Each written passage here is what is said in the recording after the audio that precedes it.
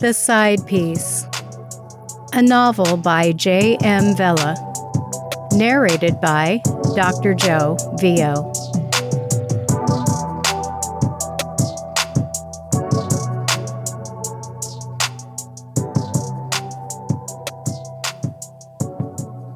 Chapter 6. Chase came through the front door at 3 p.m., just as he had promised. He was holding a bouquet of white tulips, Marianne's favorite flower. He hadn't noticed the fresh bouquet Marianne had brought to decorate the dining room table for the anniversary dinner that didn't happen the night before, and felt a tinge of guilt. Who would notice flowers when your wife is sprawled over the same table, completely out of her head with booze? He shrugged, giving his conscience the night off, and made his way upstairs to greet his wife. Marianne had her back turned to him, but saw Chase come into their bedroom through the bathroom mirror. She was carefully winding strands of her blonde hair around hot rollers, a practice she perfected over the years and deemed necessary for a polished look.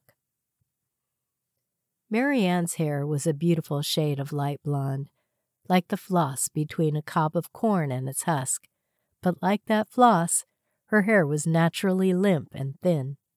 The hot rollers gave it some fullness and bounce. She smiled thinly as Chase approached her, pulling the bouquet out from behind his back. "For you, my lady." She did not turn around, but tilted her head toward the bathroom counter while keeping both hands occupied with the rollers. "Just set it down on the counter," she mumbled, holding a bobby pin in the side of her mouth. She pulled the pin out of her mouth as she secured a curler in place. "Very nice, thank you." Chase smiled broadly, his perfect teeth overwhelming his thick jaw. "Glad you like them." He carefully approached her, nuzzling her neck. "Happy anniversary, babe." She stepped slightly to the side, throwing him a bit off balance, while the curlers brushed his face. "That was yesterday, Chase." He sighed heavily. I know, my bad. Can I get a bogey? I'm just one day over par." "I made reservations at Allez-vous for 6 p.m. Sally's coming over to watch the kids, but she can't stay past 9. You should start getting ready. Wear that new tie I gave you for your birthday." "Yes, ma'am." He tried again, moving in on her neck. "It's only 3 p.m. We have plenty of time." Marianne gave him a gentle shove this time. "Not now, Chase. The kids are down the hall." She moved to their walk-in closet and surveyed the row of dresses hanging there. 3 of them still had their tags. "Wear the red one," he suggested. "A hot color to show off my hot wife." She pushed the red silk dress aside. "I don't want to wear that one. I'm bloated." She pulled out a conservative cream knit suit with black braid trim and gold buttons. "This is better." "Whatever. You look beautiful in anything. I'll get in the shower." He moved past her, pulling off his shirt and trousers and leaving each piece in a tiny heap on the granite tile on his way to the shower. "It's called a hamper," she yelled, as the sound of rushing water filled the space. "I'm not picking this up," she yelled again, as she stooped to follow Chase's trail of dirty laundry, picking up each piece before dumping it all in the hamper. Marianne returned to her spot in front of the bathroom mirror and went to work applying her makeup regimen of moisturizer, foundation, and well-placed sweep of pink blush, then moving to her favorite shade of gray eyeshadow and a carefully applied line of liquid black eyeliner, artfully drawing a wing at the edge of each eyelid. She examined her made-up face in the mirror, tilting her head from side to side and raising her chin. Satisfied, she pulled out her matte red lipstick and applied it just as carefully with a lip brush. Chase, like most men, preferred a more natural look, but she didn't care. She pulled on the knit pencil skirt that came to a neat stop just above her knees and adjusted it around her hips. It felt a bit tighter around her tummy than the last time she wore it. She took the knit jacket from its hanger, pulled her arms through the sleeves, and fastened the gold metal buttons down the front. She selected her new black kitten heel Prada pumps from the shelf full of designer shoes and worked her bare feet into the soft leather. She was pleased with the picture of sophistication staring back at her from the mirror. Finally, Marianne pulled the hot rollers out of her hair and carefully brushed the curls into loose waves that skimmed her shoulders.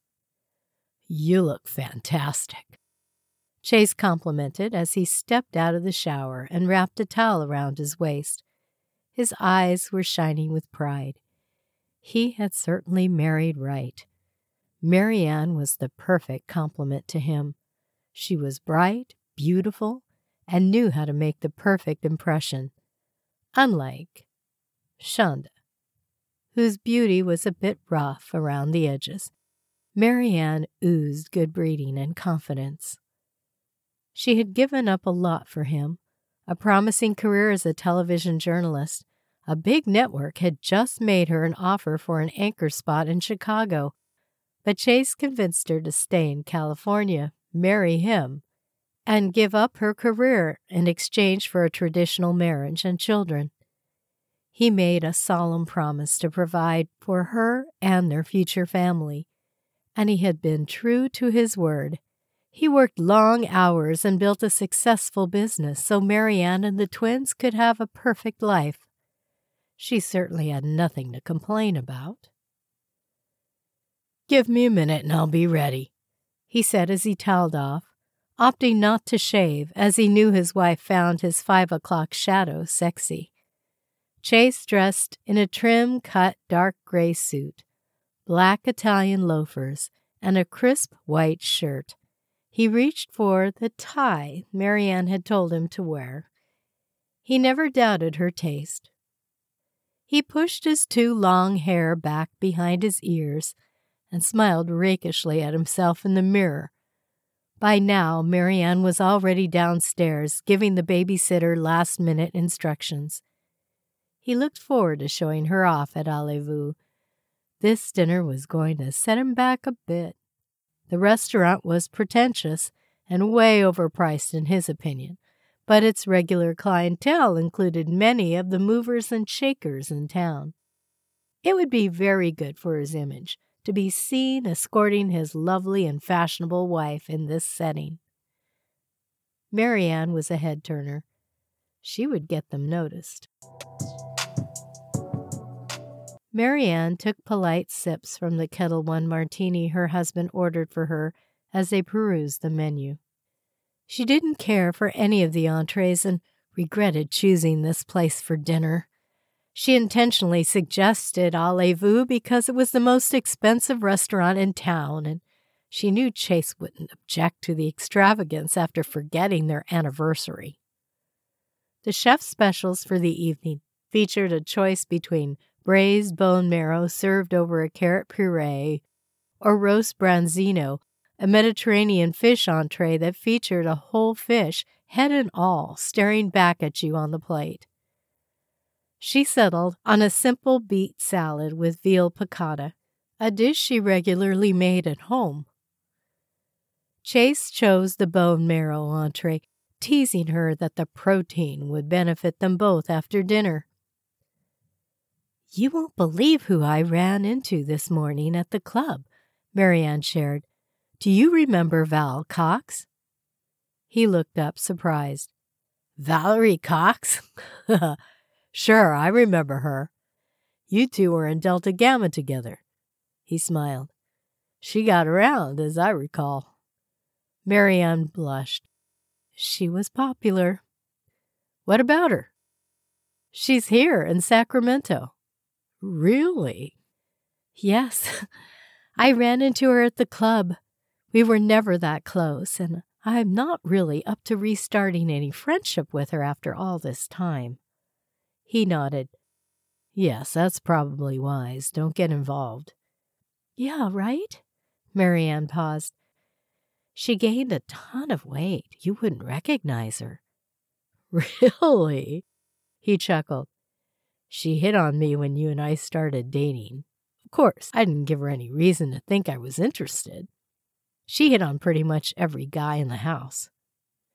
You never told me that. He squirmed in his chair. She was easy, Marianne. She hit on everyone.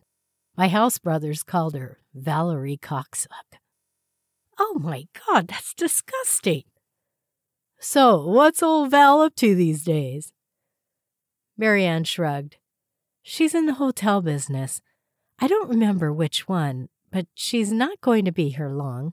She's in charge of the whole western region or something like that.